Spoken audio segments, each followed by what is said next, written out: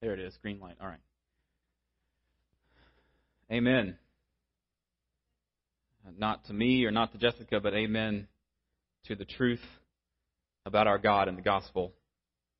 And amen to those songwriters who have written such beautiful words and melodies for us to be able to sing the gospel in a way that resonates in our ears and our minds, and it rests on our hearts and it stays there as we remember it and celebrate it with emotion.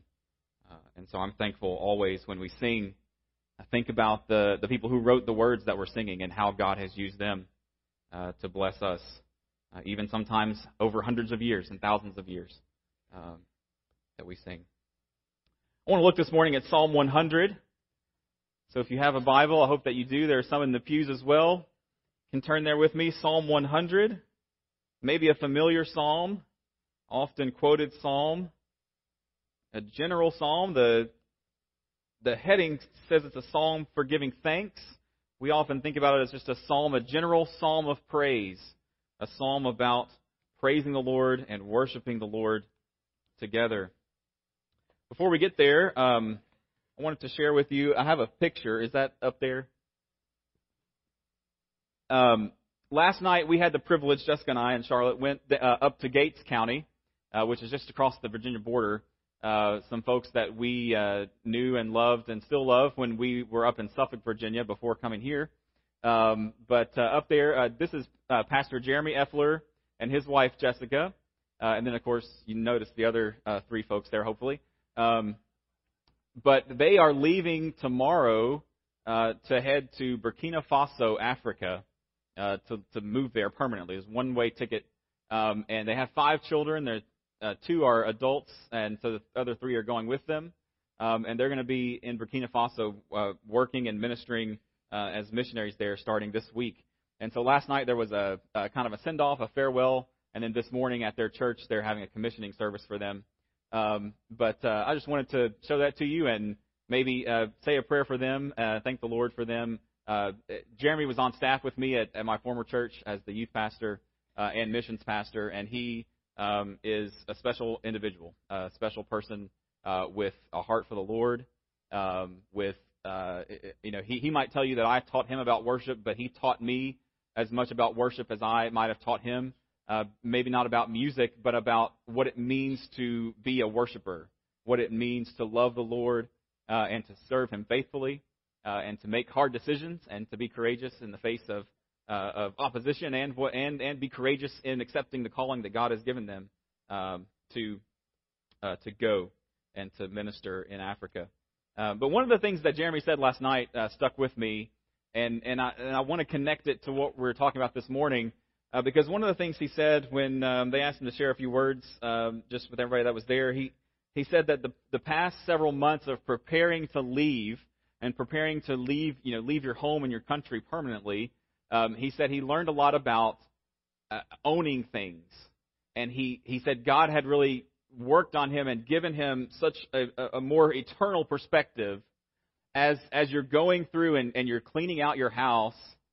And you're throwing things away that you worked years for to buy because you can't take it with you in this new endeavor, because you're fixing up your house that you've worked years for to pay for, and you're fixing it up so that you can rent it out and someone else can enjoy the labor that you have done and put into it, and so you can move away and go and live in Africa in the desert. He said it really affected him in his focus on eternal things instead of earthly things, instead of things that we own and holding on to things so tightly, and learning how to let go of things that we think are so important, that we work and spend so much time and money and energy on, and that in a billion years will not matter.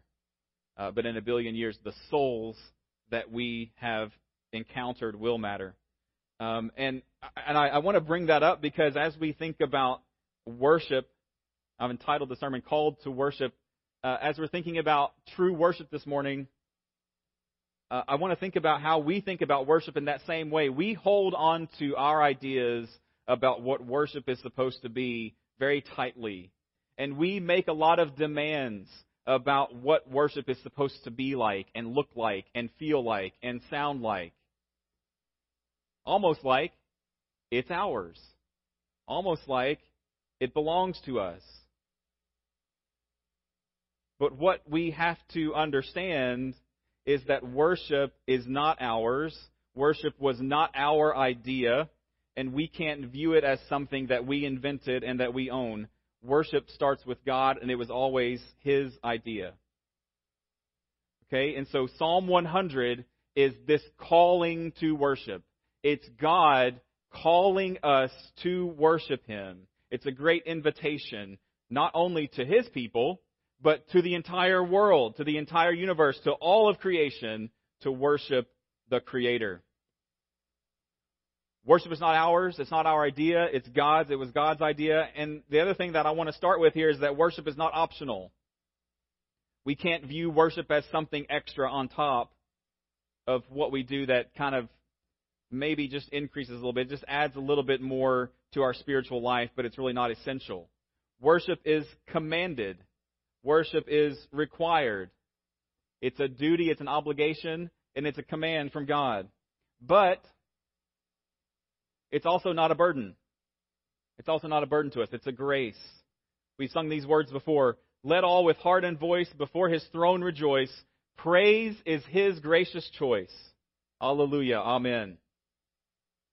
Reminds me of Hebrews 13:15, where it says, though through Him, then, let us continually offer what? A sacrifice, not of blood, but of praise to God.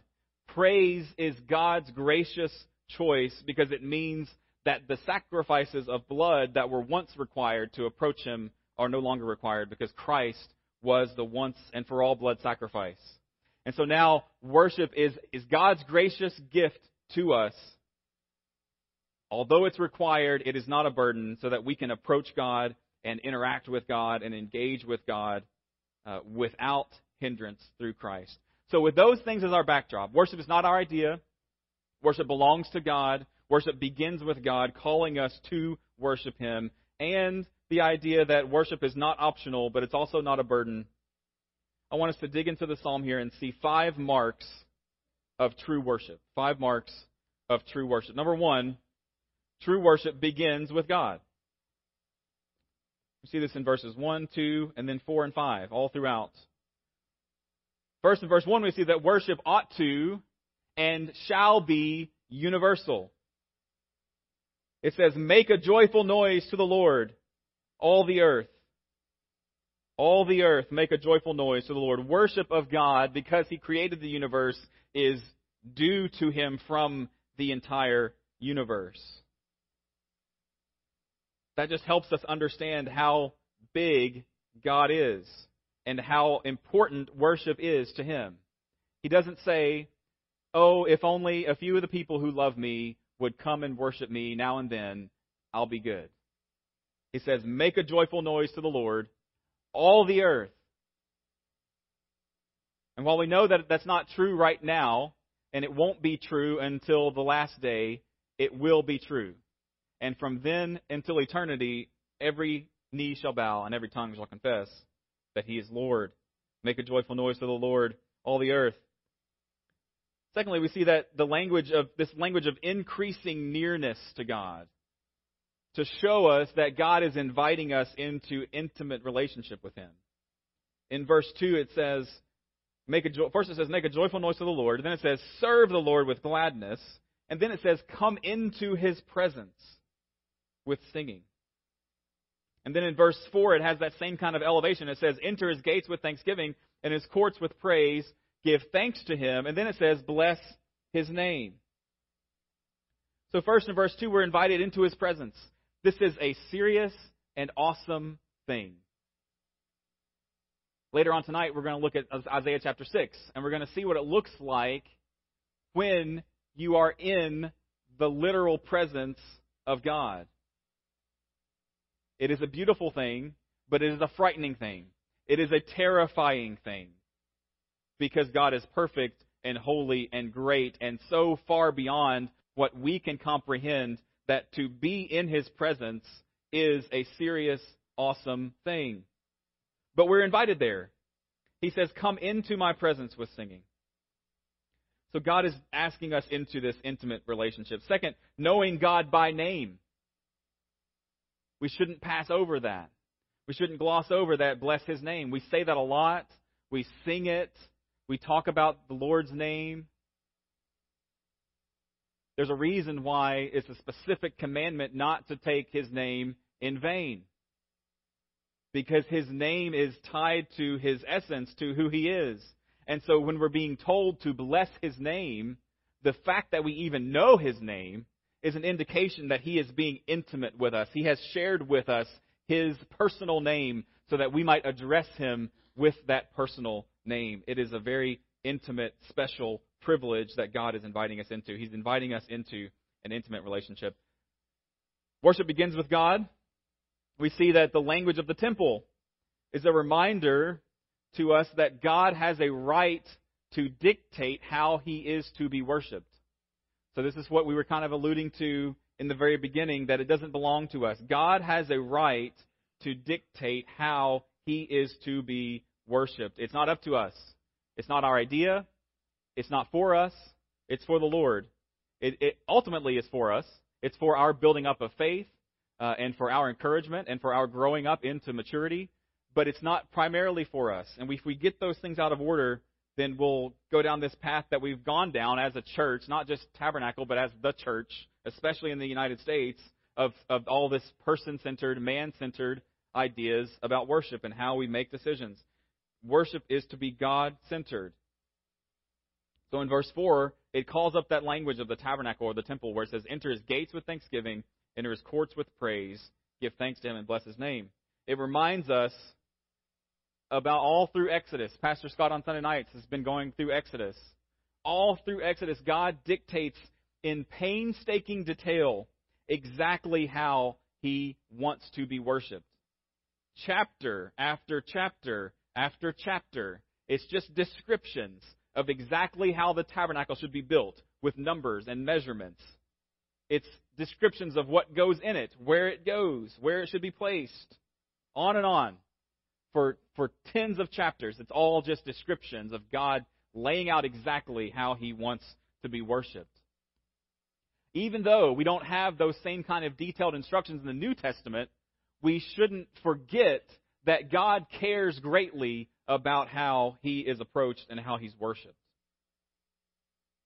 And so when we approach making decisions, when I approach making decisions on your behalf about what we do in worship and what we sing and how we do it and what order it goes in, we should always be asking not merely what would God allow, but we should ask ourselves, what does God prefer? What does God desire? Worship begins with God, and so He has a right to dictate how He's worshipped. Finally, worship is grounded in God's nature, and therefore it'll be the same forever. It won't look the same forever. It won't sound the same forever. It won't be in the same language forever. But the essence of what we're doing and why we're doing it in worship is the same forever. Because it's grounded in His nature and His attributes. It says, in verse 5, for the Lord is good, His steadfast love endures forever, and His faithfulness to all generations. God's worship first is rooted in who He is. It's rooted in who He is and how He is and His attributes, His character and His nature. And therefore, it will never change. It will never change. It reminds me of another hymn that says, I change, He changes not. The Christ can never die. His love, not mine, the resting place. His truth, not mine, the tie. I just think that stands as a great reminder that worship begins with God, it ends with God. That when I am tempted to put any kind of trust in myself, I'm reminded that I change, but He doesn't change. My love comes and goes, but His love is ever sure. True worship begins with God. Number 2, true worship flows from our knowledge about God. True worship flows from knowledge. We see this in verses 3 and 5. Verse 3 says, know that the Lord, He is God. It is He who made us, and we are His. We are His people and the sheep of His pasture. Our worship of God is based on what we know about God. There's a video that floats around. It's an excerpt from a sermon by one of my favorite preachers, who's Alistair Begg. And Alistair Begg, I'll give him credit so that way I can steal his illustration because it's so good. He talks about going to a church, visiting at a church one weekend where he didn't have to preach, and he was just there, and he's sitting in the back, and it was more of a contemporary church, so he said they had a countdown on the screen, and the band started right at 0, and played the first song, and he said the worship leader, when he got up, the first thing the worship leader said was, "Hey, how do y'all feel this morning?" And Alistair Begg says, "Well, I could go home now. That's great. That's been so wonderful." And he's like, "How do I feel?" He's like, "Well, I got up and I kicked the dog and I tripped over the shoes and then I spilled my coffee on the way to church and the kids were fighting and I stumbled in and someone took my parking spot and I got in here 5 minutes late and now how do I feel? I feel pretty terrible is how I feel." And his point is, don't ask me how I feel. Worship doesn't start with how I feel. He's like, tell me something that I know. And then he quotes the hymn, "I've been ransomed, healed, restored, forgiven." He's like, now tell me something that I know. Now I can go somewhere. Now I've got a place to start.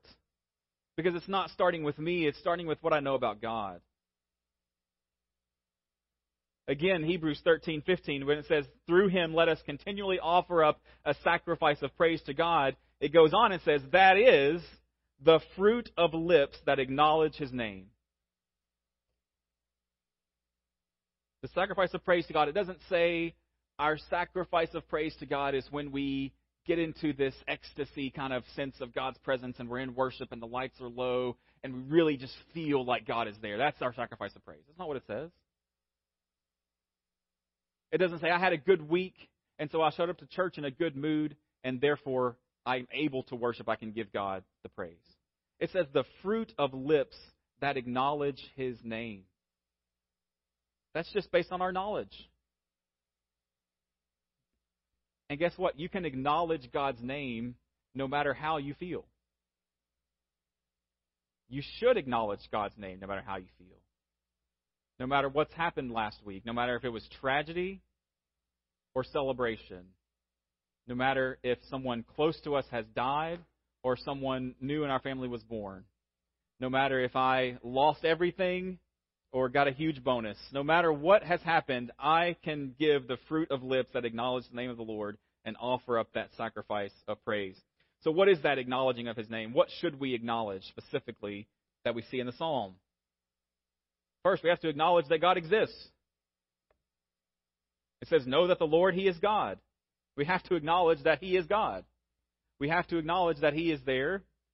And related to that, we have to acknowledge that he alone is God. And it might be easy for us to think about that in terms of, well, I don't worship other gods. I don't have idols. Like, I don't have other, like, capital G gods, right? I don't have other, like, supernatural beings that I believe in. Therefore, I'm fulfilling this acknowledgement, right? I'm acknowledging that there is only one supernatural God. But what about lower G gods? What about all of the things that dictate to us how we spend our time and how we spend our money and where we give our attention and where we give our love and our affection? Anything, any earthly thing really can overtake that place and become a god to us. We have to acknowledge that he is God alone and put him first above any other supernatural ideas of God and any earthly ideas of what might rule us. We have to acknowledge that he's our creator, that we are his. It is he who made us. And in the King James, I'm reading from the ESV, in the King James it also says, it is he who made us and not we ourselves. So we have to acknowledge, again, the same idea that we don't own ourselves. We don't own any of this stuff. We don't own anything in this world. God created it all, and he owns it all. He is our creator, and therefore he is our rightful owner. We are in submission to him. We are in subjection to him. He is our sovereign ruler. He is our benefactor. It is he who made us. We are his. And it reminds us that we're not his so that he can press us under his boot. We are his people. We are the sheep of his pasture. He is our benefactor. He is good. He is loving and merciful. He's faithful and true. In verse 5, we see His steadfast love endures forever. His faithfulness to all generations. Bob Coughlin, who's a worship leader and pastor, he asked this: how could anyone ever think that worshiping God is boring?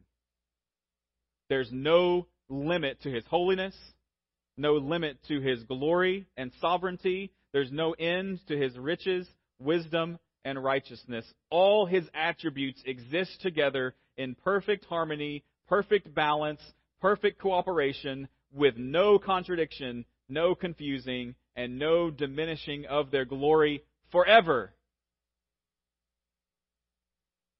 If we're really focused on worshiping God when we're worshiping, how could we ever think that it's boring? No matter what it sounds like, no matter what it looks like, if the true worship of God is being proclaimed, it cannot be boring if we really understand who it is that we're actually worshiping. True worshipers worship, period. True worshipers are worshipers who truly know God. And if you truly know God, you know Him through Christ, then you know that nothing can keep you from worshiping Him.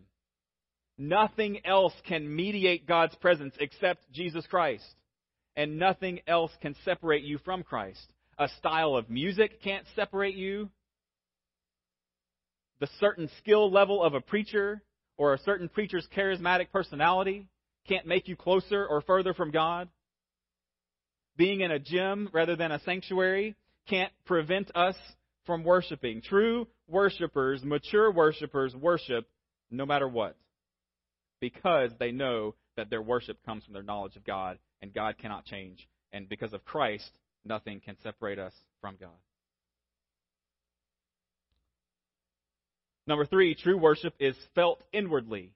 It's felt inwardly. It starts from what we know in our mind, but then it's felt inwardly in our hearts. I think I've watched the movie Despicable Me and Despicable Me 2 about 40,000 times, because for whatever reason, that's the one thing that Charlotte will sit down and watch, and she's just enamored with it the whole time. And so we have one in the car and 2 in the house or something like that. And so whatever she's at, that's what she gets to. That's what we use to placate her, right? But so we've heard it over and over again. But if you're familiar with those movies, Gru is this big supervillain guy, and it's kind of funny. It's all funny and whatever, but he's a supervillain, and he adopts little girls in order to sell cookies to his nemesis to work a scheme, right? So he goes and adopts these little girls. And so in the second movie, the first movie, it's kind of like he adopts them, and he doesn't really love them. He's using them for his little scheme, and then, of course, they win his heart, and he becomes their dad. And then the second one, the different plot, so the girls are his, and he's sitting there practicing with the youngest one because she's going to recite a poem in a Mother's Day program at school. And so she's going to practice her poem, and she says, "She kisses my boo-boos, she braids my hair, we love you mothers beyond compare." And then he's like, "That was really good. Why don't we try it less like a zombie?" And what's funny, it's funny, but it's really kind of a glimpse into something really deep and serious, that as an orphan, the reason that she was reciting the poem like a zombie was because she didn't know the love of a mother. She'd never had a mother and didn't understand what it was to have a mother. And so to try and express these feelings about a mother for a program, she didn't even understand what that was. She was just reading the words. We can have knowledge about God, but if we don't believe it and experience it in our hearts, it's just we're zombies reciting things that we don't really understand. So our knowledge of God has to lead to worship that is felt inwardly. Worship that is felt inwardly. Emotion is not a bad thing. Emotionalism is a bad thing. Because emotionalism is seeking the feeling or seeking the experience, the emotional high or low or whatever it is. We're seeking that emotion for its own sake. But real emotion is not for its own sake. It comes from somewhere and it leads to something else. This true emotion that we're talking about with inwardly feeling true worship, it means that it's informed by what we know about God. What we know about God in our mind informs our hearts, and it stirs up our affections for God. And then that affection then leads us and motivates us to live in a life that glorifies God. And so this real emotion is a part of worship, and without it, worship is not complete. It can't just be a mental exercise. The things that we know about God should move us in our hearts. We see it in the psalm, all these words about emotion. Make a joyful noise to the Lord, all the earth. Serve the Lord with gladness. Come into His presence with singing. I don't know about you. I can't really sing without emotion of some kind. So the word singing is not necessarily about like a happy emotion or a sad emotion, but if I'm singing, I'm feeling something. And I think that that's part of why singing is so important, but we'll get to that in a second. Joy, true joy, gladness, thanksgiving. So we're to worship with joy, which is this deep felt emotion that comes from what we know about God. It's different than just a superficial happiness. Coming before making a joyful noise to the Lord isn't about us always being happy clappy all the time. It isn't about us coming in and having this fake emotion of happiness and glee just to kind of get ourselves roused up on Sunday morning. Joy is a deep felt emotion that can even be experienced in times of tragedy and hurt because we know that God's faithfulness is true for generation to generation. Gladness, serving the Lord with gladness, being obedient and serving Him without begrudging it, without hating it. You know, like serving God because of who He is and knowing that we're doing it because we're serving Him and not because we have to do something dutifully, but serving with gladness. Thanksgiving, being thankful instead of being entitled. Coming before Him with a humble spirit. That I don't deserve anything. I don't deserve especially the gospel. I don't deserve life and breath. But I especially don't deserve that the Creator of the world would go to a cross and bleed and die and suffer for my sake so that I could avoid that fate and instead have a fellowship with God in His place. I don't deserve any of that stuff. If I come to worship thinking that way and thinking that I'm thankful and that I'm humble instead of being entitled, how much different could our experience and how much more could worship affect us and change us? And so these things aren't, like I said, they're not inconsistent with solemnity or reverence or even fear, mourning, even lamenting, joy and gladness. All of these things, all of His attributes work together. All of these emotions can exist together. And the same hymn that I quoted a minute ago, the two other stanzas of that hymn go like this. It says, "The clouds may come and go, and storms may sweep my sky. This blood-sealed friendship changes not. The cross is ever nigh. My love is ofttimes low, my joy still ebbs and flows, but peace with Him remains the same. No change, Jehovah knows." What a great assurance that is to our hearts and our souls, that it's okay to feel less whatever. It's okay to feel less worshipful sometimes. It's okay to feel more distant from God at other times. We go through that as emotions as long as we don't start from where we feel. And we start from what we know about God and then let that drive how we feel. That's getting at the heart of worship here. Number 4, true worship is expressed outwardly. So it starts with our minds, what we know. It moves our hearts and our affections, and then it's expressed outwardly. It gets expressed outwardly. The first clue to this is just the fact that we're called to worship publicly. We're called to actually get out of our houses and come to a place with other people and be around other people, as much as that pains some of us, to be around each other and to worship together. We have to do something.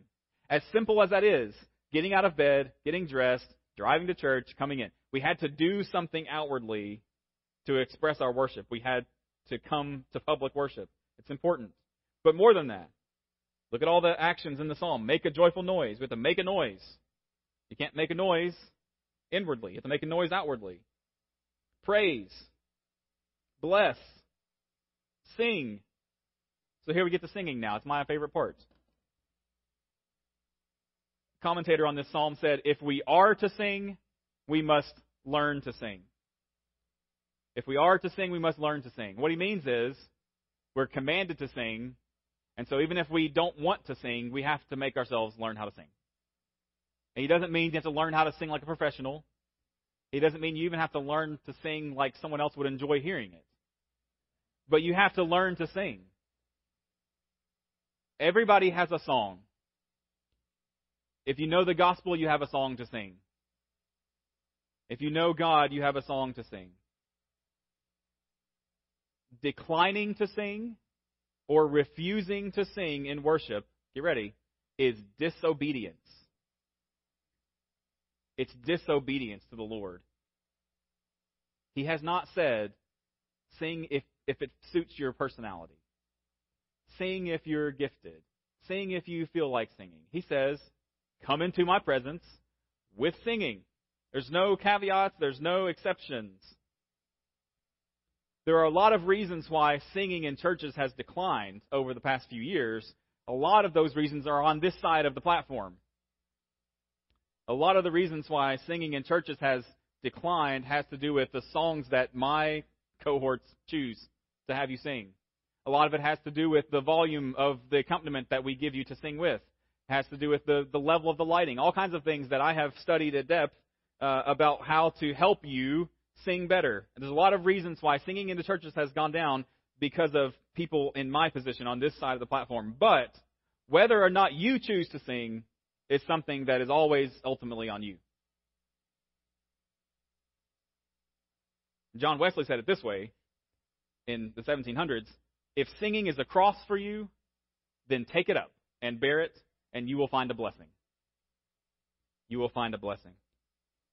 And I could no better say that and encourage you. I'm not trying to beat anybody over the head, but I just want to encourage you. What a blessing opening your mouth and singing the praises of God. I don't care what your voice sounds like. God knows what your voice sounds like. He created it. And He still wants to hear you sing. Another hymn that we know, it says, let those refuse to sing who never knew our God, but children of the heavenly King may speak their joys abroad. Isaac Watts. Let those refuse to sing who never knew our God. If we know God, the true knowledge of God will move our affections. It will cause us to express that worship outwardly.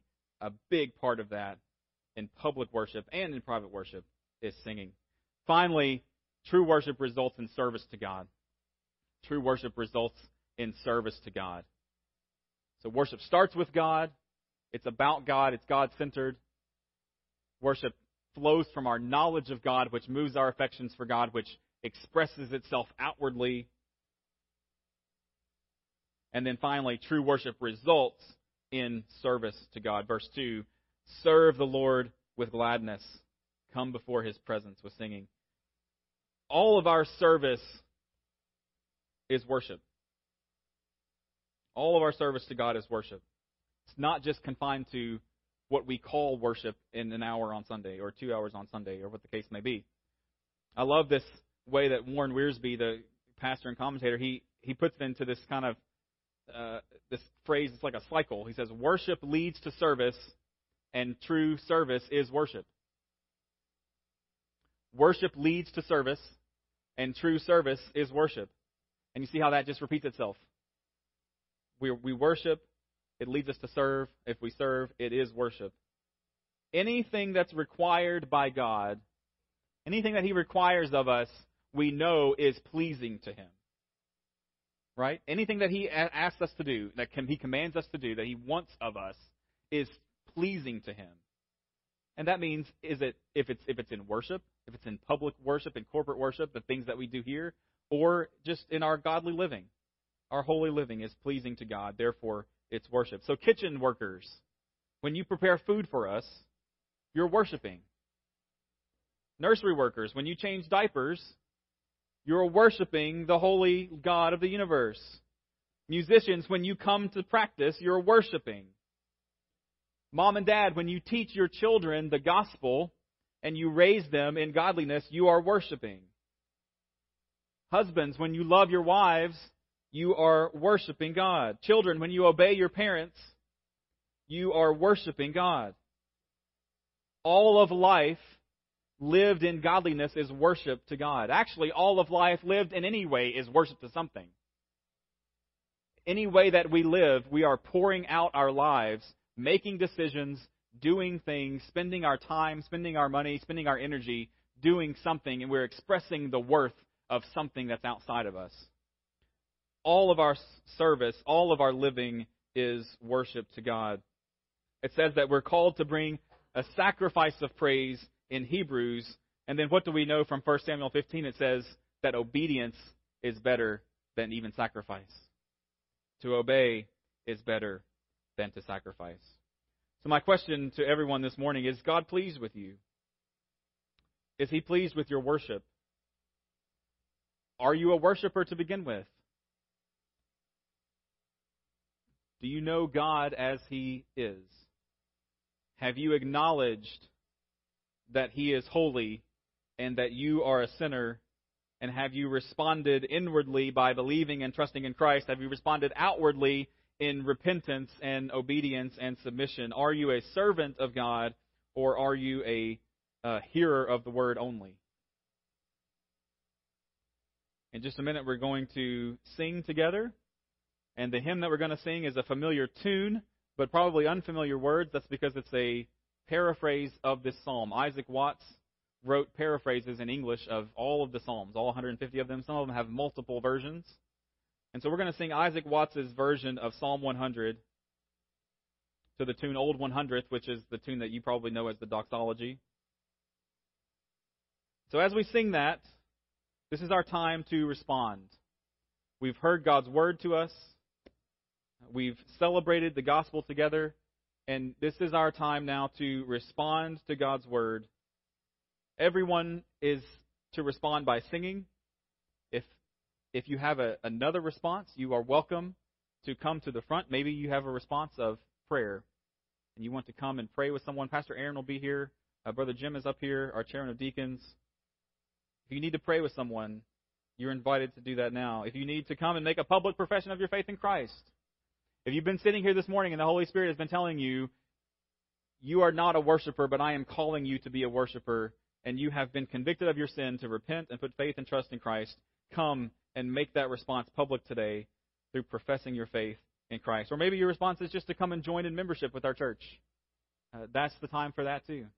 If God is calling you into deeper commitment and fellowship with our body here, you can come and commit to join our church in membership. This time that we spend after hearing God's word is for everybody to respond inwardly and outwardly right now to what God has said to us this morning. So let's pray, and then we'll do that. Heavenly Father, thank you for your word. It is always informative. It is always a little bit offensive to us when it confronts us, and it confronts the idols of our hearts, and it confronts the habits that have indwelt us that are sinful. And so, Lord, we thank you, even though it's painful sometimes to be confronted with the truth of your word, we're thankful that you love us enough to discipline us and to help to shape us and to continue to help us grow into Christ-likeness, not abandoning us to ourselves, but saving us and through the power of your Spirit, maturing us into godliness so that we might better glorify you and better proclaim the gospel and be better prepared for eternity living with you. Lord, this morning I pray for the responses that are on the hearts of each person here. Lord, I pray that every response on every heart here would be worship. But Lord, if there's hearts here who have not been opened by the power of your Spirit and the resurrection life, I pray that you and your Spirit would move in those hearts to wake them up from death so that they would be turned from worshiping other things, lesser things, worldly things, to worshiping you, our one true and living God. Because of the sacrifice that was paid on our behalf by your Son, Jesus Christ, our Lord, in whose name we pray. Amen.